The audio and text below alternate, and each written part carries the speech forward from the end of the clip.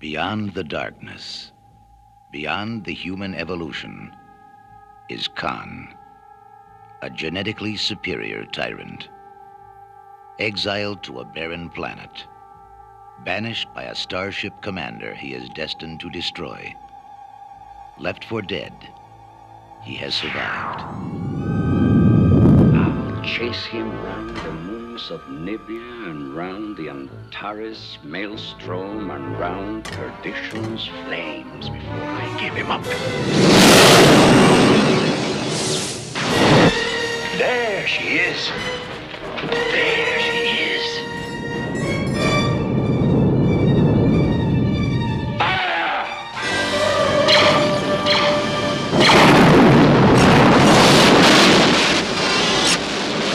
Shield's collapsing, Captain. Can you evade their power? A few shots, sir. Not enough against their shields. The base is stubborn. Scotty, I need warp speed in 3 minutes or we're all dead. I've done far worse than kill you. I've hurt you. And I wish to go on hurting you. I shall leave you as you left me. Marooned for all eternity. Buried alive. Buried alive. Sean! Sean! At the end of the universe lies the beginning of vengeance. Star Trek II, The Wrath of Khan.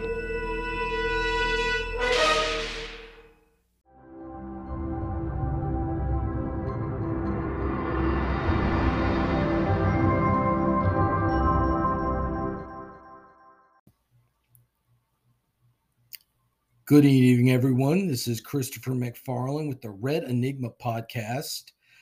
I have been away for a while. I apologize for that, but now let's get down to business. Tonight I'm going to do something a little different because instead of talking about a particular movie, I am going to be discussing certain movies that have a 40-year anniversary this year, which is to say, these are movies that came out in 1982. And since I can only do 30 minutes with this podcast, I'm going to have 3 parts. So it'd be like 90 minutes, maybe longer, of a series of movies that I have seen. And I'm going to give like a quick review, maybe like between a minute to 3 minutes of movies that I saw and think should be mentioned that came out in 1982. If anybody listens to this and suggests any other films that I didn't mention, please feel free to do so. I'm just talking about movies that I had seen, and there's a lot of them. I've seen about 40 to 45 of them, but I'm going to try to move things along with, without, going too fast or ramble on too much. So let's get down to it. And I'm going to start off with the movies that came out in January that I had seen, because I look up on certain things when these movies got released. And let's see, the first movie that I'm going to mention, let's go with a movie called The Seduction, which stars Morgan Fairchild and Andrew Stevens. It's kind of like a Skinamax movie with great... Well, actually, you could easily describe it as a Lifetime movie with great cinematography. It's about this woman who's a newswoman that is being stalked by this good-looking photographer played by Andrew Stevens. And, well, I won't say it's a great movie, but it's definitely not near as bad as some people have given it credit for being. It's definitely a movie worth checking out if you can find it.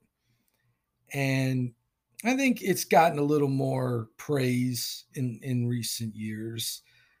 It's definitely stylish. It's not a great movie, but it's entertaining. It definitely has its moments. And I definitely think if you haven't seen it, check it out. If you have seen it, go by and check it out again. Let's see. The next movie we can go to is Vice Squad. This is one of my favorites and one of my top 15. Actually, I got a top 25 list of movies from 1982, and this is definitely on the list. In fact, it'd probably be in my top 10.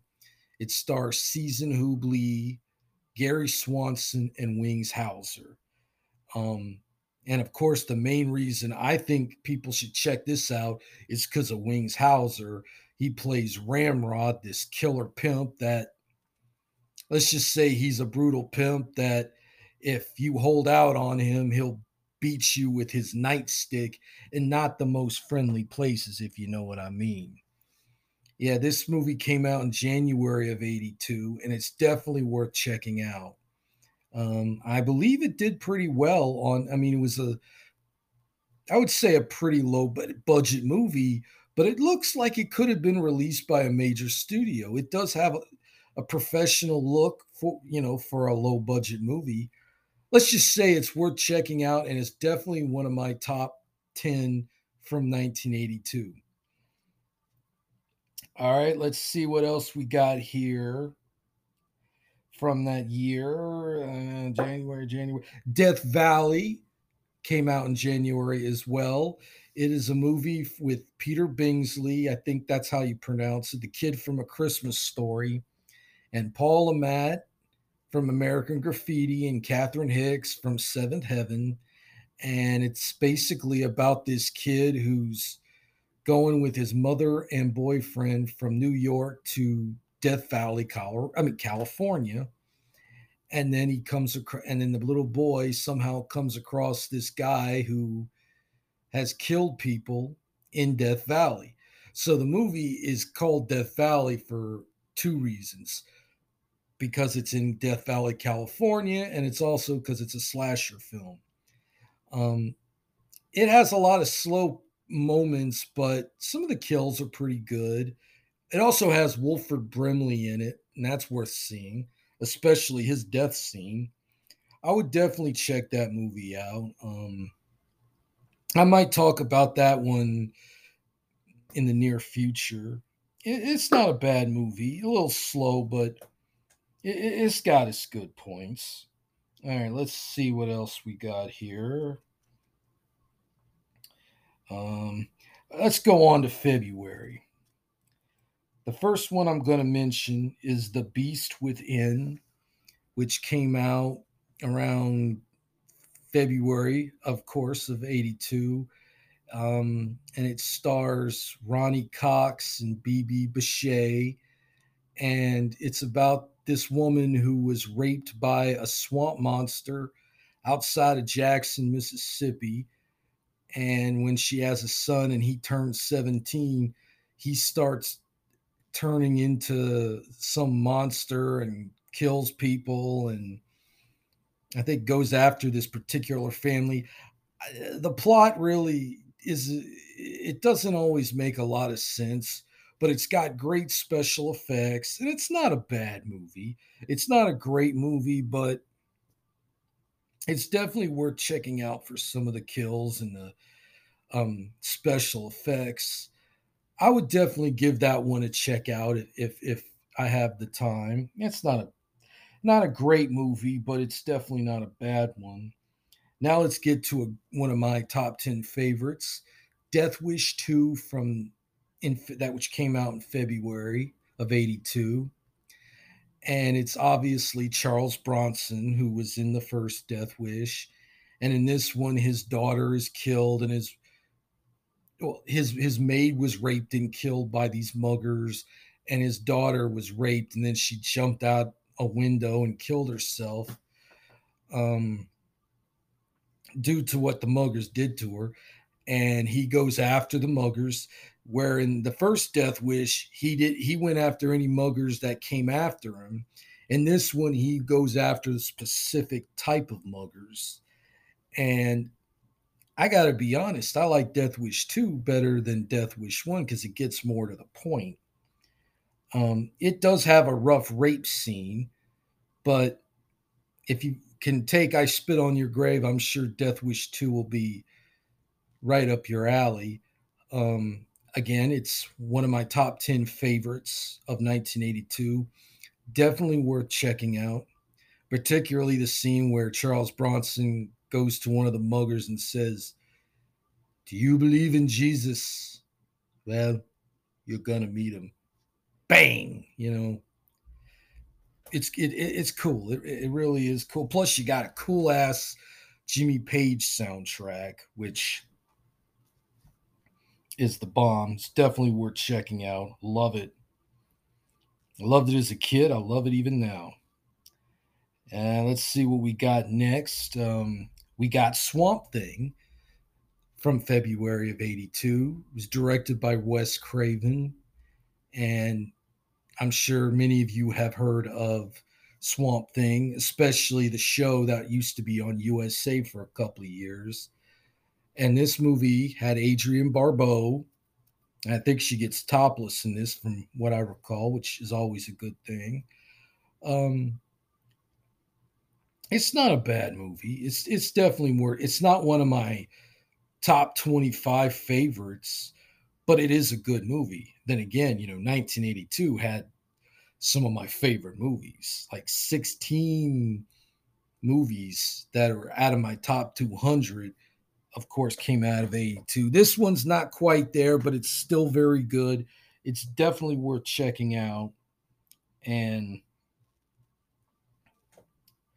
if you like Wes Craven, I think you might like it. Definitely give it a try. I'll just put it to you that way. Um, let's see what else we got from February that I've seen. Okay, I think that might be it from February. Let's go to March. Okay, well, we'll start with the movie Death Trap with Michael Caine and Christopher Reeve, which the movie is based on the play. The movie's directed by Cindy Lumet, who has directed quite a few classics like Prince of the City, Network, Dog Day Afternoon, The Verdict, which I'll be talking about later.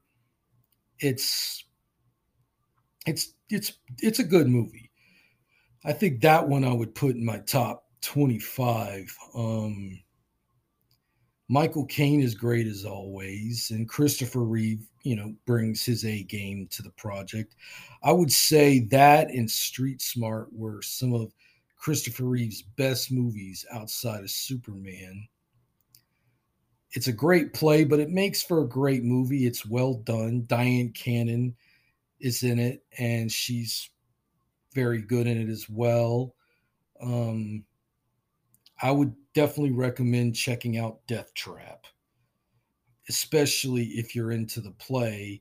I think Ira Levin wrote the play. I have to take a look at it. All I know is it was a big ass hit on Broadway that wasn't a musical. And I like murder mysteries. And this one is good. It's got some mystery. It's definitely worth checking out when it's done right. And this movie does right by it, I would say. Let's see what else we got. Oh yeah, one of my top 10 favorites from '82, the hilarious offbeat Eating Raoul. It's a movie that I've talked about on my Facebook page quite a bit. Directed by Paul Bertel, starring Paul Bertel and Mary Warnoff and Robert Beltran. I think that, yeah, I want to make sure I get his name right, who he plays Raoul. And Ed Begley Jr. and Buck Henry have pretty noticeable parts in it too. They both play swingers in it that meet untimely deaths in it. You have to see the movie to know what I'm talking about. And another day I might give a full review of it. I highly recommend this movie. I like the fact that it starts out at one point and then it just builds. Like, what I'm saying is, the first, I would say, 30 minutes of the movie aren't even about Raoul. But then after that, they introduce Raul, and then there's actually more to the story that you don't know about yet. See, it's just not one of those movies that you know, figure out in the first 10 minutes of it, like a lot of these movies are. And well, the end of the movie, probably the title sums it up, but nevertheless, it's hilarious, it's funny, it's witty, it's clever, and it's one of my top 10 from 1982. And I more than definitely, let's say I definitely recommend it. Particularly the Criterion Collection Blu-ray. Got great extras, and it looks great too. So, um, that being said, let's move on to another film from March called Fitzcarraldo with Klaus Kinski, directed by Werner Herzog. And the thing about Werner Herzog is I think some of his best movies really have to do with Klaus Kinski.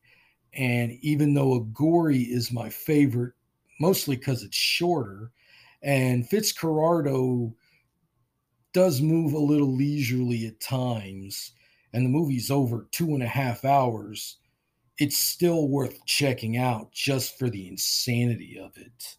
And, Klaus Kinski's hair. I mean, in this movie, he looks like a freaking cartoon character, but he definitely is Fitzcarraldo. He makes the movie worth watching. Not just the fact that it's filmed in the Amazon, where most Hollywood movies wouldn't have the balls to film in a place like this without a huge crew. Well, let's just say if you really want to figure out what I'm talking about, check out Fitzcarraldo on YouTube. I believe it's still on there, even though it's 2.5 hours. Trust me, it's definitely worth checking out if you want to see something different. All right, let's see what else we got here. New York Ripper. Even though it says that it got released in March in Italy, I decided to put this here because it's one of my top 25. It's a movie with no real names or anything like that, but it's directed by Lucio Fulci, and it's probably his most, or one of his most brutal movies. Very gritty. It's filmed in the, rough part of New York, in like Times Square. It's very sleazy, very gritty, very gruesome. And even though it doesn't always gel and some scenes could kind of drag, it's still definitely worth seeing for the cool kills and the live sex shows that you don't see in a lot of mainstream cinema. Plus, its soundtrack is pretty cool, but then again, it's Lucio Fulci, so you're not going to go wrong with the soundtrack from any movie Lucio Fulci does from the 70s to about the early 80s. I would say this would be Lucio Fulci's last great movie. Definitely worth checking out. I own it on Blu-ray too. And it's definitely worth getting on Blu-ray if you're a fan of this kind of cinema, because it's got the soundtrack and great bonus features. It's definitely a hell yeah with New York Ripper. Let's see what else we got in March. I guess that's it in the March. Let's go to April, and we'll start off with the movie Basket Case, which I read is I think they've re-released that in some cinemas in New York City or something like that. It's definitely one of my top 10 favorites of 1982. It kind of reminds me of a Troma movie, but it's a bit better made than the usual Troma movie. It's low budget, filmed in New York, Times Square area in the early 80s. You can't beat that. It's funny, it's gruesome, and it's never dull. And again, it's one of my top 10 favorites from 1982 and one of my top 200 favorites. So, if let's just say if it's in the top 10, top 15 of 82, it's in my top 200. So, yes, I definitely recommend Basket Case, and I definitely would recommend getting it on Blu ray, which I think I will definitely do. Now, I don't think I will definitely get it on Blu ray because I always like to get Blu rays that of movies that I treasure. So, well, all right, well, I'll move on. Cat People came out in April of 82. Stars Nastassja Kinski, Malcolm McDowell, John Hurd, rest in peace, Annette O'Toole, Ed Begley Jr., who gets his arm ripped off in it, which is the best part of the movie. To be honest, the movie kind of left me feeling kind of cold. Yeah, it is a good time capsule for anybody that grew up or lives in New Orleans. This was New Orleans in 1982, and the movie's a great looking movie, very stylish, but a little over long, and it kind of left me cold, for the most part. Um, would I recommend? I definitely think it's worth checking out, but I cannot entirely recommend it. It's not in my top 25, but nevertheless, it has its fans, and I guess it's worth checking out. If you could, you could always fast forward through some of the slower moments. Um, okay, let's see what we got here. Oh, one of my top 10, another top 10 favorite that is one. I have a Facebook page dedicated to this movie that not a lot of people have heard of, but I think it deserves a growing following, and I think it's going to get that. It's 1982's I, the Jury, starring Armand Assante and Barbara Carrera.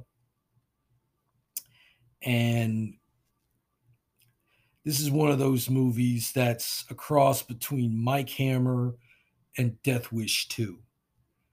Very sleazy, very sexy. You get to see Barbara Carrera naked, which is not a bad thing. It's got a little blood here and there.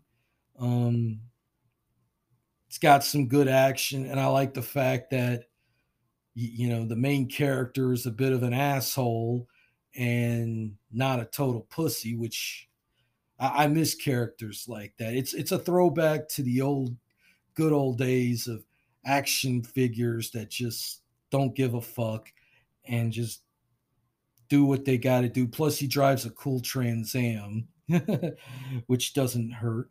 And a lot of it is filmed in time. I mean, I'd say a good part of it is filmed in Times Square during the good old days of New York, early 80s New York. Time capsule type movie. I got the Blu-ray a few years ago, and it's got a great audio commentary about the movie, done by some film historian who praises it and gives some good info on it. And I would say, if you listen to it, would make you appreciate the movie even more. Oh yeah, it's got Paul Sorvino in it, so you can't go wrong there. Definitely one of my top 10 of 82. And if you haven't seen it, you probably never even heard of it. You should definitely check it out. If you can't check it out on YouTube, I'm sure you could check it out somewhere. And then, if you really think, if you really believe it, you should buy the Blu-ray. You won't go wrong. All right, let's see where else we can go in April. Let me look and see. Oh, yeah, this is a movie I grew up with called Silent Rage with Chuck Norris. Actually, this is my favorite Chuck Norris movie. I saw this on HBO, and when I first saw it on HBO, the first part of it I saw was where Chuck Norris is basically beating the shit out of a bunch of bikers. And then the movie turns out to be about this killer who is indestructible due to genetic engineering. But then I finally saw it, the whole movie on HBO a second time, which starts out with the killer and him killing the people he's with an axe, and Chuck Norris fights him, and he gets shot a bunch of times and still lives. It's a pretty cool movie. It could be a bit schlocky at times, but I liked the killer. I like the fact that he doesn't really say anything, and he grunts a lot. And in a couple of scenes, his hair's slicked back, and then the next scene, and then in the same scene, his hair's slicked back, and then they show him again, and his hair's not slicked back. But you'll know what I'm talking about if you check out the movie. It's a movie it's not perfect by any means, but I do highly recommend it. I own this movie on DVD. I hope that it gets a Blu-ray release with some bonus features, because this movie definitely has cult classic written all over it, especially with its cast of Stephen Keats, who's been in a lot of movies, William Finley, who's been in quite a few horror movies and thrillers, particularly the ones with Brian De Palma, Ron Silver, and Stephen Furst, who played Flounder in Animal House, and I believe he was in St. Elsewhere and the movie The Dream Team. So there's something. Yes, I would recommend that one. Definitely check that one out. Okay, let's see if well, I guess we got to go into May, and let's see what I will be mentioning. Oh yeah, I will be talking about the first movie from May, and the last movie to talk about in this actually one of the last, is Conan the Barbarian. Definitely one of the best movies of 1982, and one of my favorites as well. The movie that introduced most of us to Arnold Schwarzenegger. I consider this his crowning masterpiece. I think I did see some of the remake, and let's just say it doesn't hold a candle to the original Conan the Barbarian.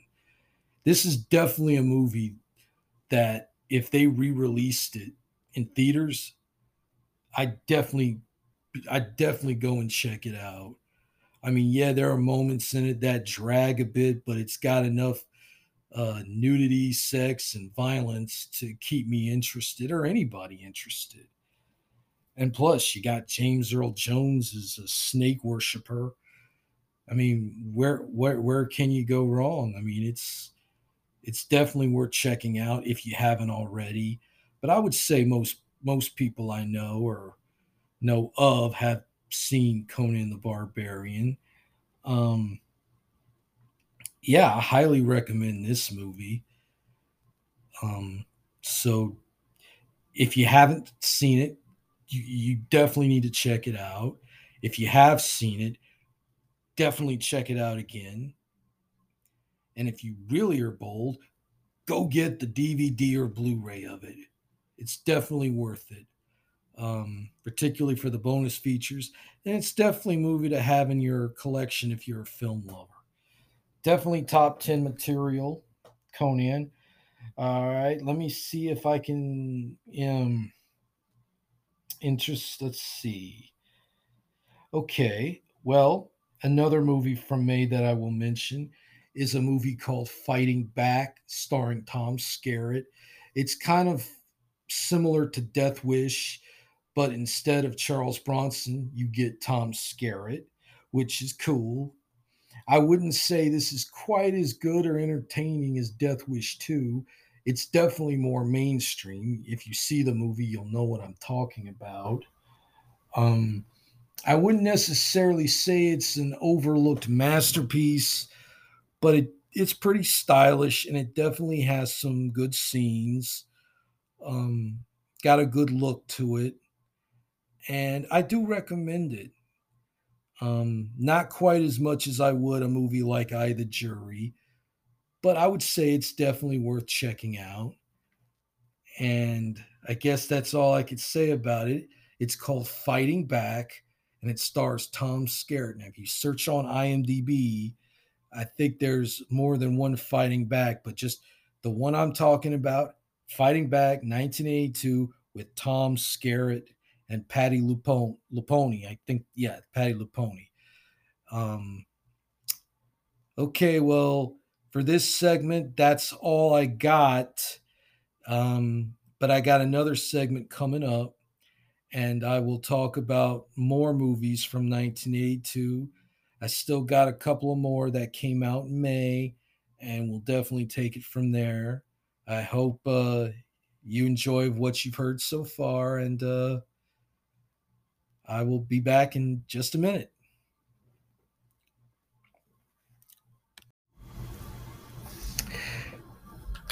Hello, hello. This is Christopher McFarlane again with the Red Enigma Movie Review Podcast. Starting back up with the second part of the films of 1982, particularly the ones that I have seen. And again, if there are ones that I haven't mentioned that I should have, feel free to comment on my Facebook page and we'll take it from there. And let's see okay, now we are at May, and the movie I'm going to mention is Rocky 3, which is obviously the sequel to the gigantic hit Rocky, starring Sylvester Stallone.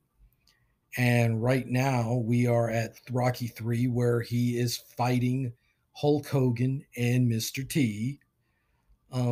This is where the series starts to get a little more ridiculous and silly, but it's still highly entertaining. Definitely worth checking out. Plus, it has that classic song "Eye of the Tiger," and you can't go wrong with any movie with that song "Eye of the Tiger." And Stallone has never looked better than he did in Rocky 3 with his hair. Just his look is better than ever.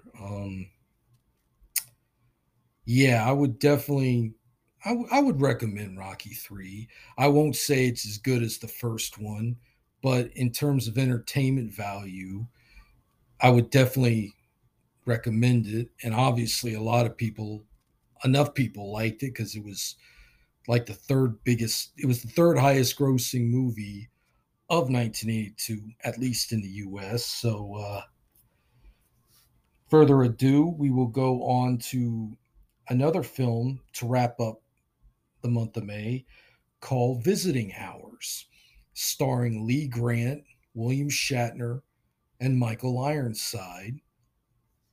And that is about a woman played by Lee Grant who is somewhat of a feminist, who has pretty strong opinions about, women's rights.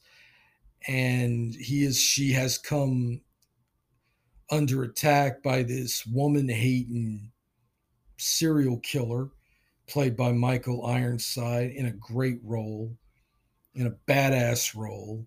William Shatner plays Lee Grant's producer / boyfriend, but he doesn't really have that much of an important role. I think they just added into it because he was a name, and I guess they want to put in as many names as they possibly could. And it was released by a major studio, so I guess why not? I've talked about this movie. It was one of my first episodes. I talked about Visiting Hours, and I admitted that even though it was a bit slow at times, I still liked the movie. I would have given it, I think I gave it 3.5 out of 5 fingers, because I would have given it a better review I think had it been slow, if it were up to me, I would have taken at least 10, 15 minutes out of the movie, maybe make it a little bloodier, make it to around 90, 95 minutes, make it a bit tighter, and I would have given it at least a 4-star review because it does have a lot going for it. It has a nastiness about it, obviously, because it's in the Video Nasties. It was part of that Video Nasties in Britain, one of those banned movies. Even though it's not really bloody, it has a viciousness to it. And I would still recommend you check it out. You can see it on YouTube, I believe. And people would ask me, would I recommend them getting it on Blu-ray or DVD? Let's say why not? It's entertaining. You could always fast forward through the slow stuff. And it's got a nastiness to it that I think is pretty cool. And it was probably one of the first thrillers that I remember seeing on HBO. I was maybe 3 when it was on HBO. So I believe that's all we have in the month of May. So now we can go on to June. So let's see what movies we have for June. Oh, here we go. We have Blade Runner, Ridley Scott's classic film starring Harrison Ford, Rutger Hauer, Sean Young, Daryl Hannah, Joanna Cassidy, Edward James Olmos. It has a good cast. And to be honest with you, it's not one of my favorite movies.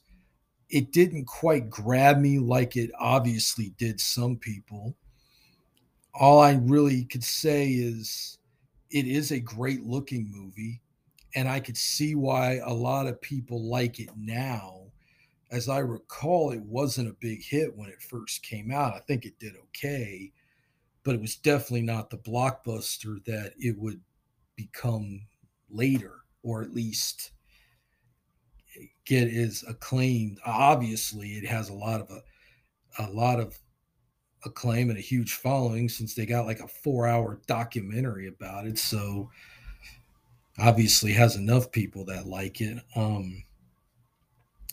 I suppose I would recommend it on those grounds alone, but it's not one of my favorites. But I would say go check it out if you haven't already. I'm going to assume a good number of people who do listen to this podcast or know me probably have seen the movie. So we'll go from there. And let's see what other movies we got that are from.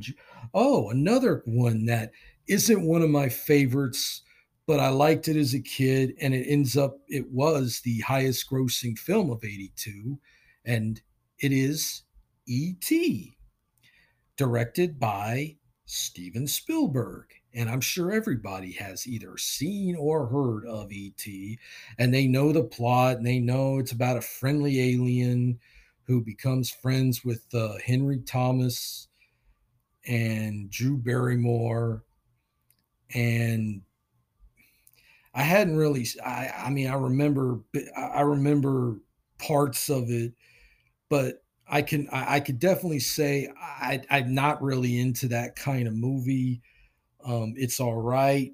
It's definitely not, in my opinion, one of Spielberg's best, but I could see why it was such a big hit. And I can also see why the next movie that I'm going to recommend, which has got a similar theme, wasn't such a big hit. And that movie is The Thing. Now, The Thing, I would say, is probably in my top 5 from 1982. It's definitely a 5-star movie, in my opinion. It's my favorite John Carpenter movie, and I think it holds up much better than E.T. does. And it's obviously gained a huge following since they are going to re-release it in selected theaters. I think my local theater is going to play it for at least 2 nights, and I'm definitely looking forward to checking it out, because if any movie deserves to be seen on the big screen again, it's definitely The Thing. There's so much I could say about it, and I'll probably give a good review about it in the near future. And I have it on DVD, and I'm probably, in fact, most likely going to get the Shout Factory Blu-ray because of all the bonus features. And I would say it's probably in the top 40 of my favorite movies. If there's any movie that I would recommend from 1982 in the top four, or even the top three, it would be The Thing. And also the next movie that's coming up on the list, which I had played the trailer for, is Star Trek II: The Wrath of Khan, which is also one of my top favorite movies of all time, and definitely in the top three of 1982. And the film that actually saved a franchise after the overblown original Star Trek the Motion Picture, which to me is a movie that the sum of its parts are better than the whole. I mean, there's some great scenes in it, but there's also some laughable, boring scenes in it. And with Star Trek 2, they just cut out the fat, trim the budget, and it has a cooler look to it. I've always liked the Star Trek better, where they wear the reds, where their suits are red, maroon red, and the bridge is a darker color. And Star Trek 2 is a darker film than any of the Star Trek movies, and I think is definitely the best one. If you go on multiple websites that rank the Star Trek films, I would say 10 out of 12 of them will put Star Trek 2 at number one, and it definitely deserves it.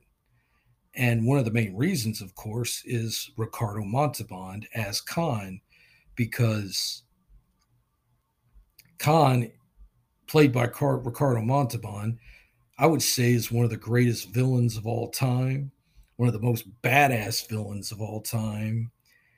And I do like Star Trek 3, and I thought Christopher Lloyd did a great job as the lead Klingon, but it was a hard act to follow. He was having to fill in some big shoes, and he was a great villain, but he just could not.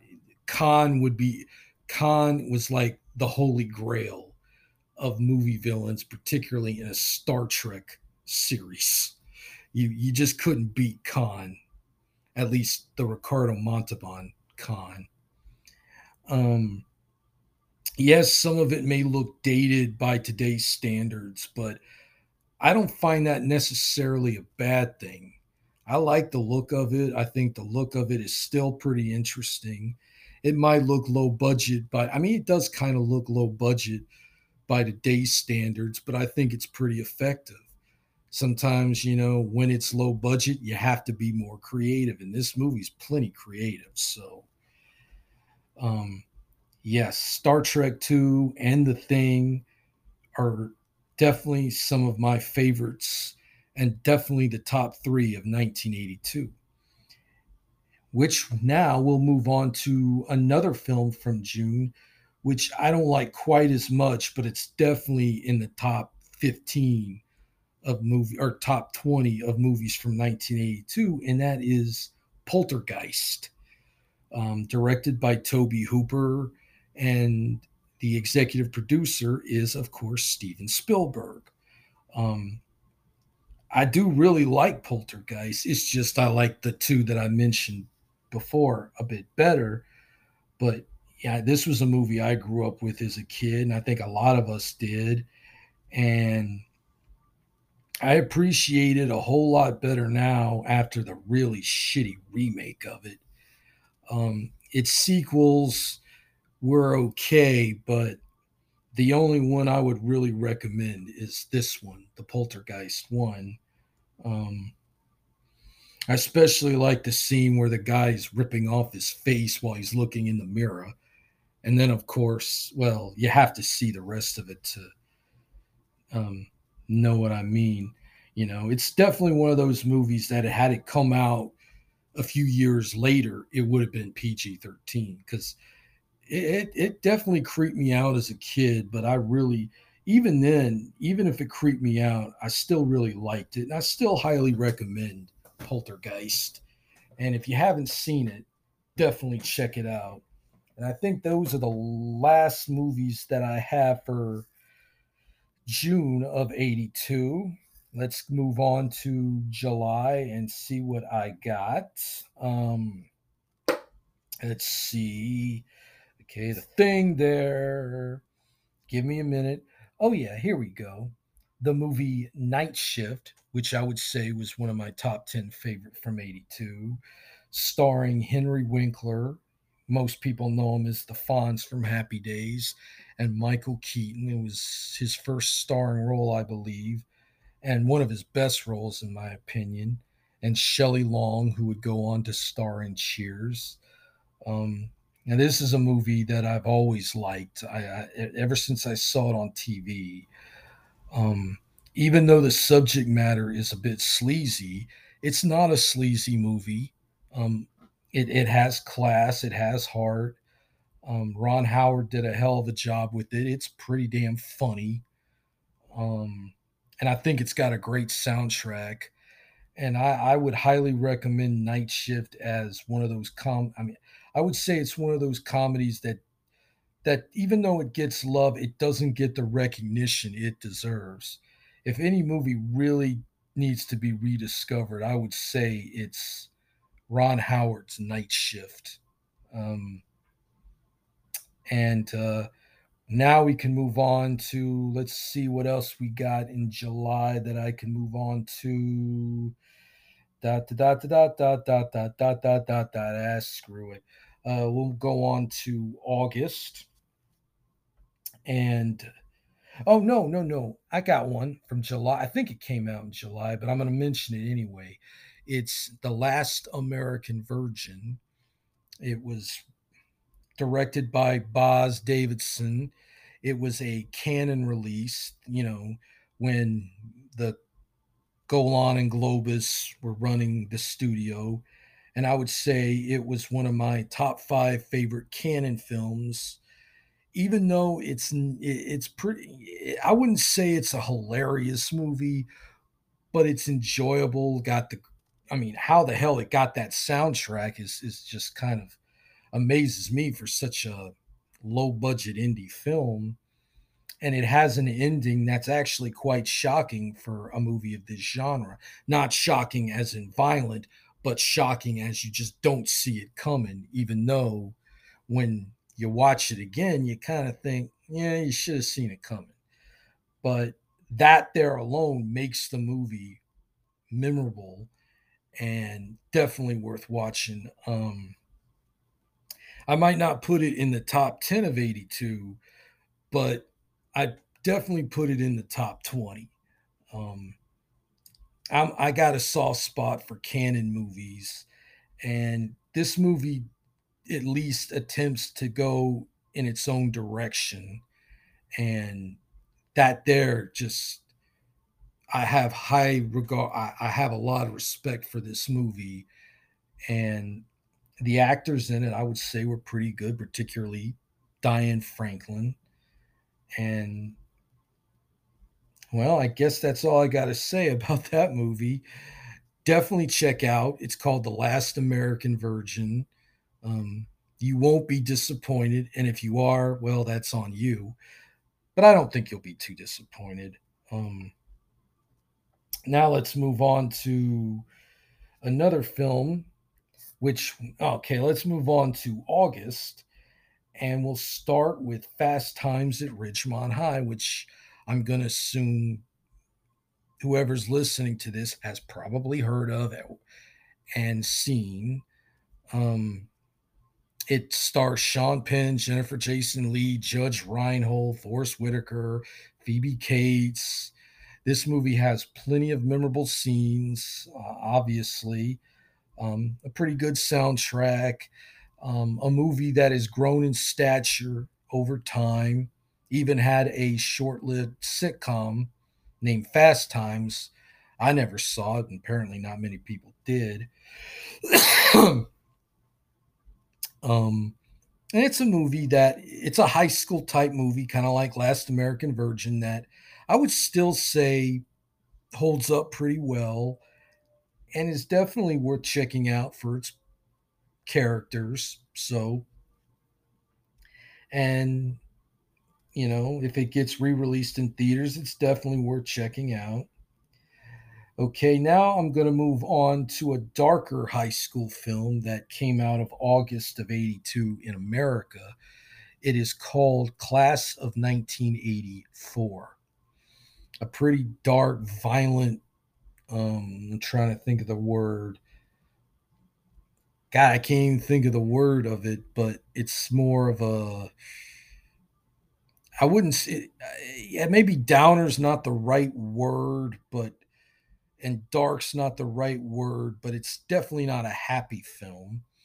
It's about this new teacher played by Perry King who he's not new, he comes to this new high school, and he's one of them liberal type guys who tries to see the good in everybody, and he's not really prepared for what is in store for him, which is a group of hoodlums that basically run the school and terrorize everybody. And he's dealing with the leader of this group, who is pretty damn, let's say he's not a dummy. He's a smart dude, he's clever, and he's also mean. But he has that kind of pretty boy, innocent looking guy type vibe that makes him able to get away with things. That character is played by Timothy Van Patten. He does a hell of a job. And it's a Canadian film. It's filmed in Toronto. It's got some Canadian people in it that you'd see in a lot of movies. But it also is noticeable for being one of the first films that had Michael J. Fox in it. And he would go on to stardom probably around the time this movie came out in America due to Family Ties. And, well, he's definitely, let's say it's worth checking out. It's not a pleasant movie by any stretch, but if you like thrillers and dark kind of high school movies, kind of punkish type vibe movies with some punk rock music and a little bit of Alice Cooper, you'll definitely dig Class of 1984. I dig the movie. I definitely think it's worth checking out. I like it better probably today than I did when I first saw it. Um, it's definitely worth checking out, worth reading about. I always recommend people read about the movies that I'm recommending or reviewing, just to get a little more perspective on what the movie's about, or what makes it tick, or what makes it not tick, because everybody has their own opinions. Okay, let's see where we can go from here.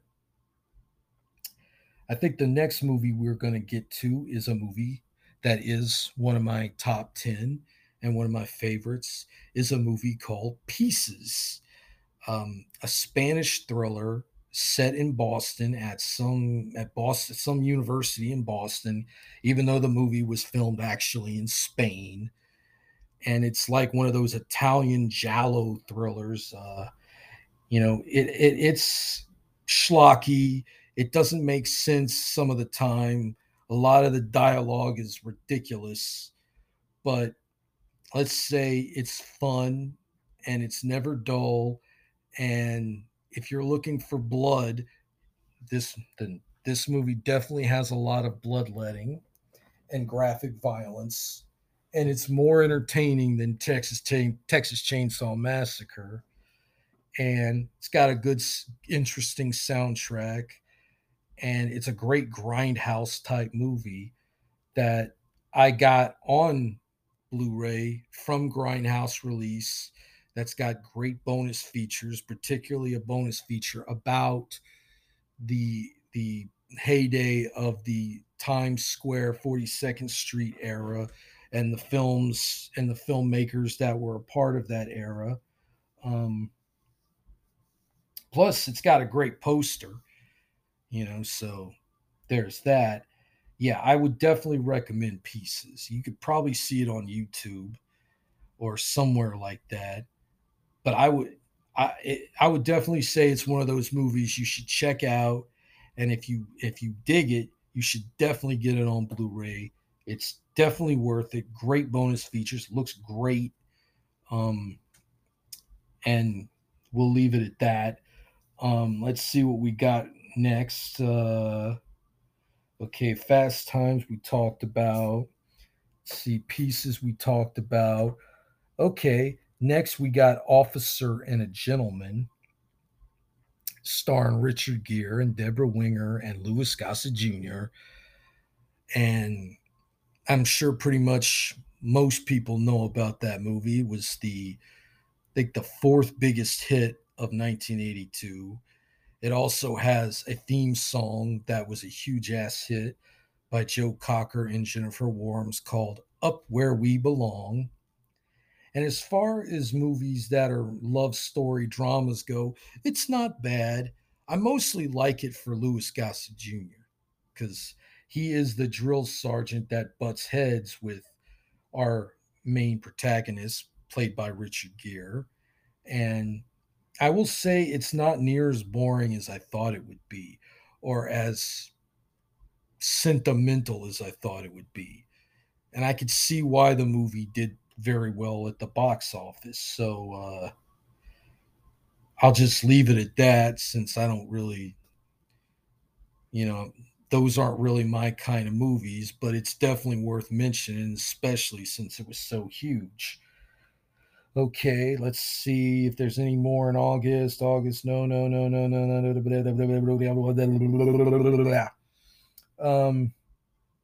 No, but we got September.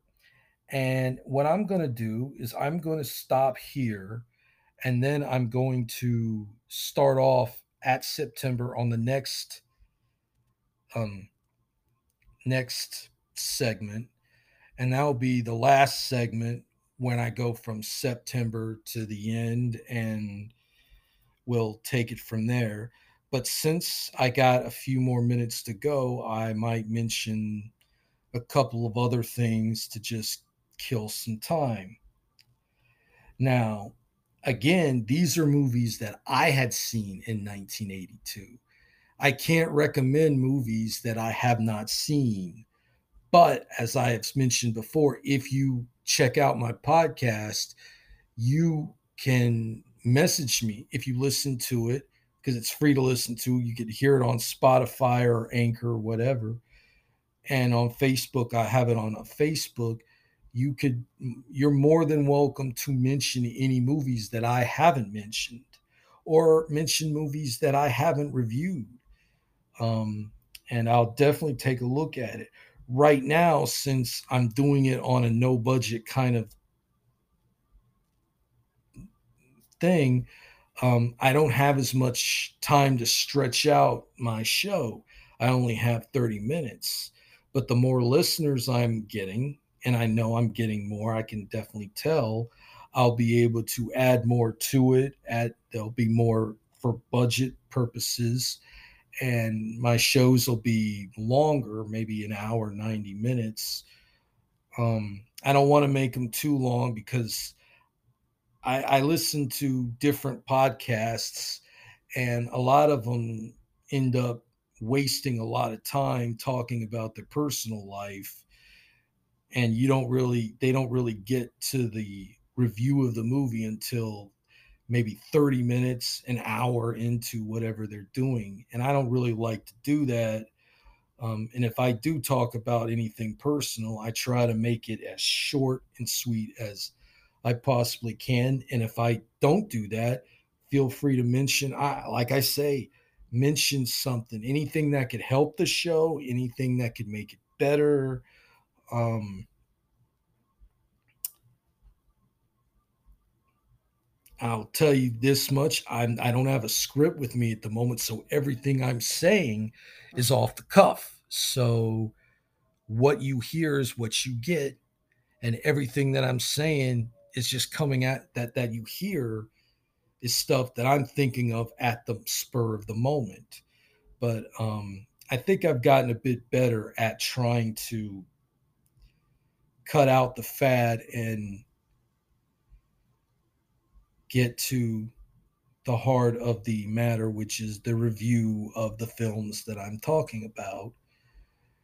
And since I've done that, and the 30 minutes are almost up, I'm going to stop here and I'm going to get ready for the third part of this show and the final part of this show. So I will talk to you in a few more minutes. So I hope you've enjoyed what you've heard so far, and I guess keep on trucking. Hello, hello. This is Christopher McFarland for the Red Enigma Movie Review Podcast.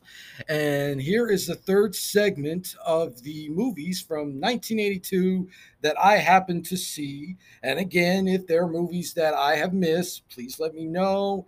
I can only, go over the ones that I have seen. And they're going to let's just leave it at that. Okay. As far as I remember, we ended at September is where we should begin. So I will begin with Amityville Horror 2: The Possession. It stars Burt Young, who played Paulie and Rocky, Rutanya Alda. She's a friend of mine, and I can never pronounce her name. Please forgive me. She's the wife in the movie, and Diane Franklin, who is in also The Last American Virgin. She's also in it, and James Olsen plays the priest in it, who happened to pass on like a month ago. Rest in peace. He was a great actor. I will say I've never been a fan of the Amityville Horror series, but I will say that the second one is at least decent. I would say it's the best of the series. It's pretty damn sleazy, not pretty unsettling, but I think for the most part, it's well done, because I thought the first one was I don't know really anybody that liked the first one, even though it was this mega hit and everything. But yeah, Amityville Horror 2 is definitely worth checking out.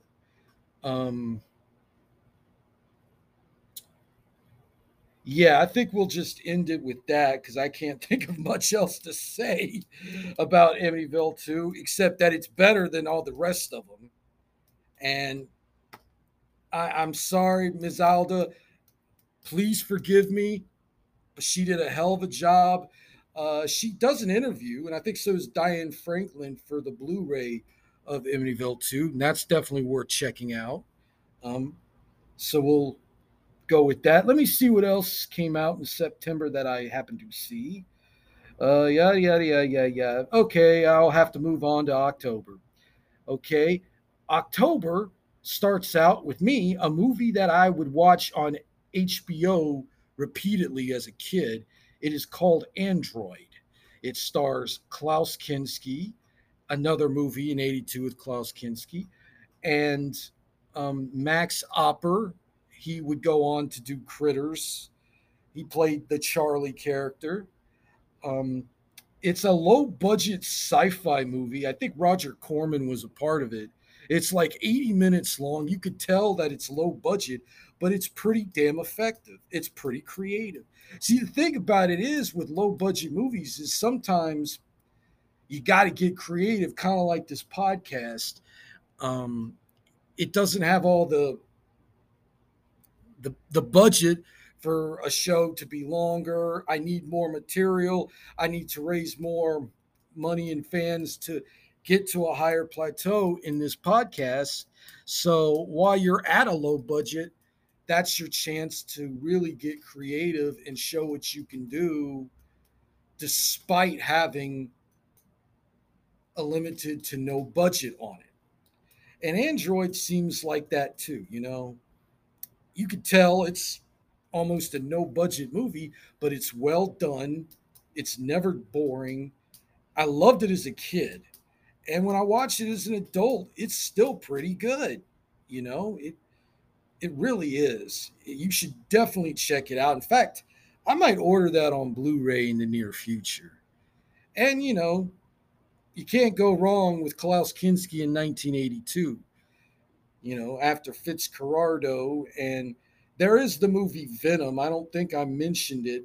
I forgot to mention Venom. It's that movie with the snake, the black mamba. It stars Klaus and Oliver Reed, and it's basically them bickering at each other. Klaus plays a terrorist, and Oliver Reed works for him, and they're holding this kid and his grandpa, you know, in a house, and there's cops around. It turns into like a Dog Day Afternoon type scenario, but well, we'll get on to that later, as I usually say. Okay, another October classic that I saw last night is the first Rambo, which is titled First Blood. Obviously, it stars Sylvester Stallone. And I used to watch this movie repeatedly when it was on HBO or NBC. I loved the theme song at the end. Um, I mean, some of the Rambo series are kind of dated to me. I do like the first one. Somewhat liked the fourth one, although it was, it went by very quickly. So I guess that's something. And then the last Rambo was pretty badass. If you like blood and action, and the fact that Stallone at 73, you know, he still looks pretty badass. I mean, he does not let age slow him down, but, you know, he's also wiser than he was, you know, when he started out in the series. And there's some growth there. But to me, First Blood, the first one, will always be my favorite. I like Brian Dennehy. He's a great asshole. Richard Crennan, you know, I would say this was one of his best roles, and throughout the series, you know, he was pretty good in it as well. Um, there's not much I could say about First Blood. I do own it on DVD, and I think most of you now, know about it. So there's not much to say, but I will highly recommend it. If you haven't seen it, check it out. If you had seen it, check it out again. And okay, let's see what else we got. Friday the 13th, Part 3. Um, I will say that this is my favorite Friday the 13th. It's in 3D, and it's the first one where you see Jason with the hockey mask that that kid Shelley had. But I'll talk about that another time. This one, I think, I always thought Friday the 13th was pretty mediocre, but it came out at the right time. I always look at it as kind of the deep throat of slasher films. It came out at the right time, it had great marketing, great poster. And somehow it did very, very well. It also helped that it was released by a major distribution. So it got it more into the mainstream. And I will say Friday the 13th Part 1 had some cool gore effects. I noticed that most of the Friday the 13th, a lot of the violence is actually trimmed, but you got some good graphic violence in the first one. And I think Friday the 13th Part 3 has some pretty cool graphic violence too. Um, I don't know. I have a soft spot for Friday the 13th Part 3. I actually think it's the best one of the series.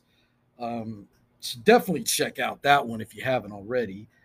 And we also have another part three, which is Halloween part three. Now, Halloween part three has, I think, it has its fans and as well as its detractors. It's one of those movies you either really like or you don't like it. Um, at the time, it was not well received, I'm sure, because it didn't have really anything to do with Michael Myers. It had a different story, it had its own thing. And I think that might have put people off a bit. Um, I can't really, I just forgot the word to really say how to describe Friday the 13th part. I mean, not Friday the 13th part three, Halloween part three. But I will say it has its fans and it has its detractors. But I think over time, it's gotten better received. I think people have warmed up to it a bit better. But of course, it still has its detractors because I guess it doesn't involve Michael Myers. Maybe if it had a different title, they may like it better. I don't know. But honestly, I thought it was pretty cool. And I do like the theme song. Happy, happy Halloween, Halloween, Halloween, happy, happy Halloween, Silver Shamrock. And, you also have cool scenes like the kid putting on the Halloween mask, watching the commercial, and then all of a sudden it, his head's getting crushed, and then snakes and bugs come out of his mask, out of his head. You have to see it. It's pretty cool. It's definitely worth checking out. Definitely check out Halloween 3, especially on Halloween. Um, I feel you won't regret it. And I think in the future I'll talk more about it um, in a further episode. Okay, let's go ahead and see what else we got in October. Oh, one of my top 10 favorites again. I'm back on with that. The movie is called Q, the Winged Serpent, directed by Larry Cohen, starring Michael Moriarty, Candy Clark, Richard Roundtree as Shaft, and David Carradine. Um, it's kind of I don't know I don't know if I could call it a dark comedy. It's bizarre in a great way.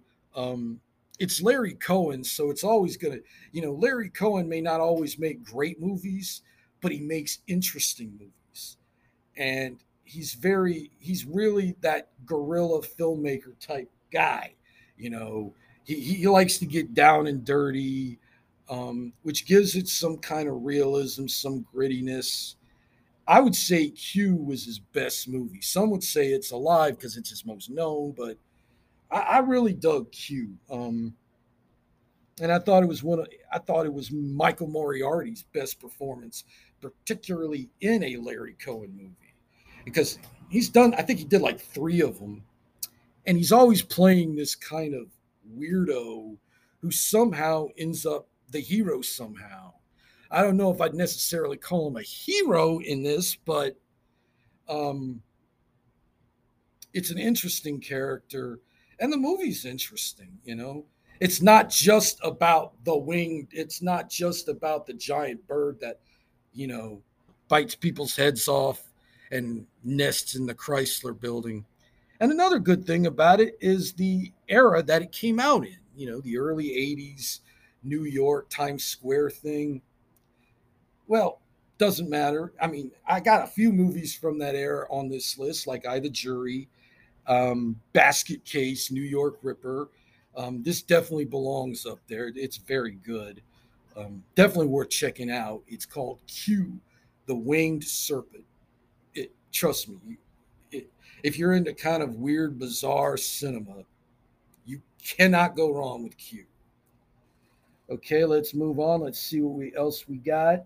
I think that's it for October. So let's go on to November. Okay, the first movie I'm going to talk about for November is 48 Hours with Nick Nolte and Eddie Murphy. Eddie Murphy's film debut, by the way. And in my opinion, Eddie Murphy's best movie. I like Eddie Murphy. I think he was great in the 80s. I like Beverly Hills Cop and Trading Places. But for me, 48 Hours was really, that's the one that really meant the most, at least to me. And I like Nick Nolte. I'm a big Nick Nolte fan. He's great. Even though it's true, Eddie Murphy does steal the show. Um, this movie was really good at the kind of buddy cop or cop criminal movie, kind of serious but also funny. It really works here, I think, more than it does with Lethal Weapon or a lot of movies that came out later. Even though I like Lethal Weapon, 48 Hours is really king for me. So if you haven't seen 48 Hours, I suggest you check that out as soon as possible. Great movie. Another at least top 10, maybe top 15 movie from 1982, and one of my top 200 favorites.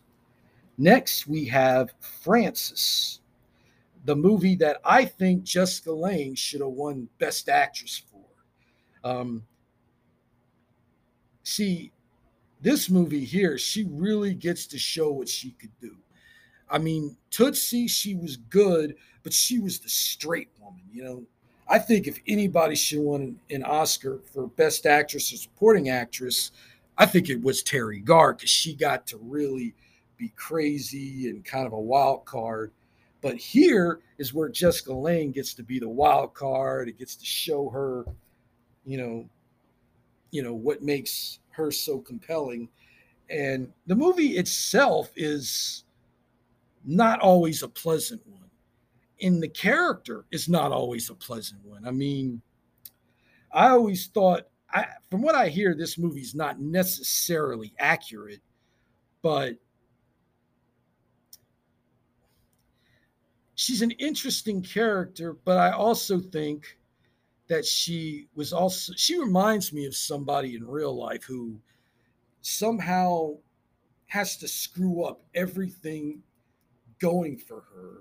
She always has to make things difficult instead of, when she gets in a situation and plays it cool and and ends up be smart about it, she ends up having to make things worse for herself. And here, she always has to be a rebel. She always has to be a fighter. But the problem is you can only be a fighter for so long, and you got to know where to pick I've learned as I got older, you got to learn when to pick your battles.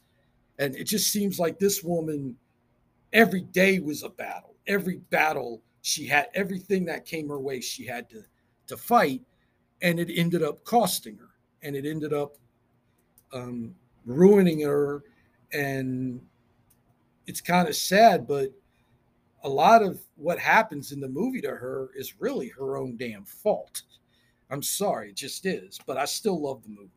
It's an interesting interesting movie. I love characters like this. And I think Jessica Lange was never better than she was in Frances. Definitely check that movie out. You could always check it out online somewhere. Let's see what else we got. We have Alone in the Dark, the next one from November, starring Jack Palance, Martin Landau, Donald Pleasant. I really don't know what to say about this movie. Honestly, I find it pretty stupid, but I also kind of find it amusing. It definitely has its moments. I like Martin Landau. I like Jack Palance. And, seeing Donald Sutherland, smoking his good ganja, as it were, in his doctor's office. You don't really see that in movies anymore. It's just one of those movies. I'm just not really quite sure what to think of it, because for the most part, it is really, I think it's pretty damn stupid. But on the other hand, it's also pretty entertaining, most likely, I think, because of the cast in it.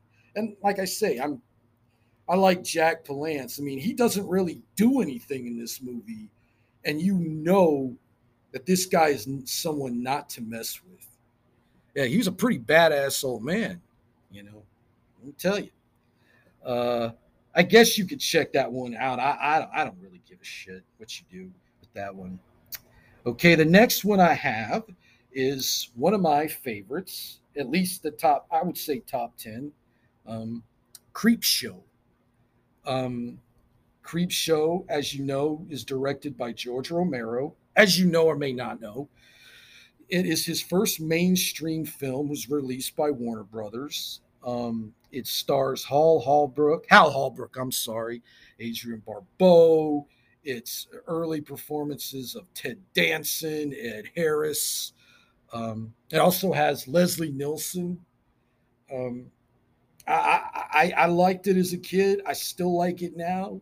I think it holds up really well.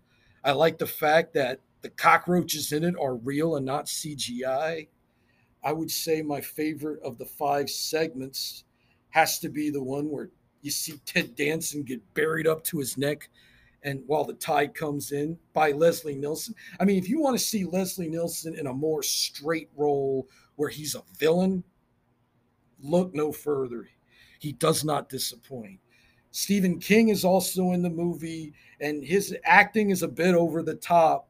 But if you really understand, it's supposed to be. So that doesn't, and it's kind of a short segment. I'll talk about Creep Show in the near future because it is a good movie. I really like it. I would say it's the best of the uh, movies involving different tales, like in the vein of like Twilight Zone, Tales from the Crypt, Tales from the Hood. Tales, and those are all good. But Creep Show, I would say, is the best. A lot better than the show, which I thought was, I'm honestly kind of stupid. But that's for another day. Okay, and next for November we have Gandhi. And I actually saw Gandhi the other day. And the first time I actually saw Gandhi, I had just turned 40. I waited 40 years to actually see the movie because it was long. I thought it was going to be dull. But you know what? I thought it was really good. I thought Gandhi was pretty damn compelling. And I could see why it got an Oscar. I won't say it's the best movie of 1982. There are plenty that are better, but I could see why it got it. It's good. Ben Kingsley made a great Gandhi. Even though Gandhi was a pacifist, there was something about him you just had to admire. He wasn't a pussy. See, pacifist doesn't mean they're pussies. So, and he went on, he didn't whine and bitch and he got shit done. And the character was interesting. And it had a great cast. You had like John Gielgud, Candice Bergen, and I believe it was directed by Sir Richard Attenborough, the guy from The Great Escape, and a bunch of other things. Oh yeah, he was in Jurassic Park. He was the older guy in Jurassic Park. I like Richard Attenborough. I thought he was great. And he was a great director too. And Gandhi's definitely no exception. Yeah, it's long, but you know what? There are quite a few great movies that are 3 hours long. Don't let the length, like for the longest time, I put off seeing Gone with the Wind because it was like 4 hours long.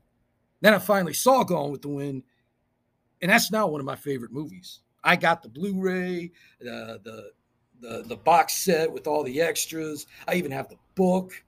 I mean, I would say Gone with the Wind is probably my top 20. I mean, if any movie stands the test of time and it being like over 60 years old, Gone with the Wind is definitely that movie. But I'll talk about Gone with the Wind another day. Let's see what else. We only have a few more to go. The next movie I have is in November. It's called The Verdict, starring Paul Newman in one of his best performances. I thought he should have gotten an Oscar for this movie. He got nominated, I believe, but he should have gotten an Oscar for this. It was the first time I'd see Paul Newman look his age and play somebody that wasn't every movie I'd see him in, he was usually a winner. He was usually young. He had a young spirit, very sympathetic, very go-getter. Here, he's basically a alcoholic shyster who is looking for redemption. And he finds it in this case where all he would have had to do before was settle and he would have won. But then something in him when was like he feels lost if he would have taken the case. So he had to do what he felt was right and fight against a system that could easily crush him. This is a story where the guy has all the cards stacked against him, almost up until the very end. But yeah, it is a bit slow at times, but I would say give it a second or third chance and you'll appreciate the movie more. It's a great performance. It's a great movie. One of Paul Newman's best, one of Cindy Lumet, the director's best. It's a true winner. And that's the rest. That's it for November. Now I got December. I got like one or two more because that's all the time we have. So actually, I got one more, and that's going to be Tootsie, another favorite from 1982. One of Dustin Hoffman's best movies. Hilarious. See, the thing about Tootsie compared to like Mrs. Doubtfire was when I see Tootsie, it didn't seem like it was trying to be a laugh out loud movie where he would do a bunch of stupid things and drag. And I almost felt like Mrs. Doubtfire was playing more to the kiddie audience. Tootsie seems more like an adult comedy, and it's more subtle. It does have some of those kind of, look at me, I'm in drag, goofy moments, but it's not ultra silly. And it doesn't seem like Dustin Hoffman is well, I guess in a way he might be playing himself because in real life, as far as he would probably say, his character in it is like him. He's very difficult. He's a very difficult actor who has his way about doing things, which may not, I would say the character here would be Dustin Hoffman if Dustin Hoffman were not a movie star. He'd be a struggling actor who no one would hire because he would just be too much, He kind of reminds me of myself as an actor. But hey, if there was a chance for me to star in something that I could get a lot of money in and I had to dress and drag, shit, I'd probably do the same thing as he did. And also when he's playing this character, he starts to learn more about women. It's almost like he understands women more than he did before. He even says to Jessica Lange at the end, I was better with you as a woman than I ever was with a woman as a man. He looks at like the Dabney Coleman character as being a chauvinist, sexist pig, kind of an asshole. But I think he also saw himself in Dabney Coleman. He even says to him as Dorothy, as the woman, I understand you better than you think I do. And I'm sure that's what he was talking about. And Tootsie was a huge hit. It was, I think, the second biggest hit behind E.T. Jessica Lange won an Oscar for it. I think I said she should have won for Frances, but she was good in this. It was just she was the straight person. She was the leading lady, and she did the part real well, but I felt like, she wasn't able to show what she could do quite as well. And of course, you got Terry Garr, who's always good, and Dabney Coleman, a great asshole. Loved him in 9 to 5, and I love that show Buffalo Bill that he would do later in like 83 that has become kind of a cult show. Whatnot. Okay, well, I guess that is all the movies that I have seen in 1982. Yes, that's quite a bit of movies from one year. Again, if I missed any, please let me know, and I'll check them out. I have had fun going over these movies. I hope you enjoyed my brief review, and hopefully you check out movies that, if you haven't seen them, check them out. If you've seen them, go check them out again, and possibly go buy one or two or how many you want on Blu-ray. I always like to encourage people to buy physical media, but, just pick and choose more carefully. You don't have to buy every freaking thing, Why not? Because physical media really is an important thing. Okay, that's all the time I got. Have a good day, and I'll hopefully hear from you guys next. It's a long road when you're on your own, and it hurts when they tear your dreams apart. And every new town just seems to bring you down, trying to find peace of mind can break your heart. It's a real war right outside your front door, I tell ya. Out where they'll kill ya, you could use a friend.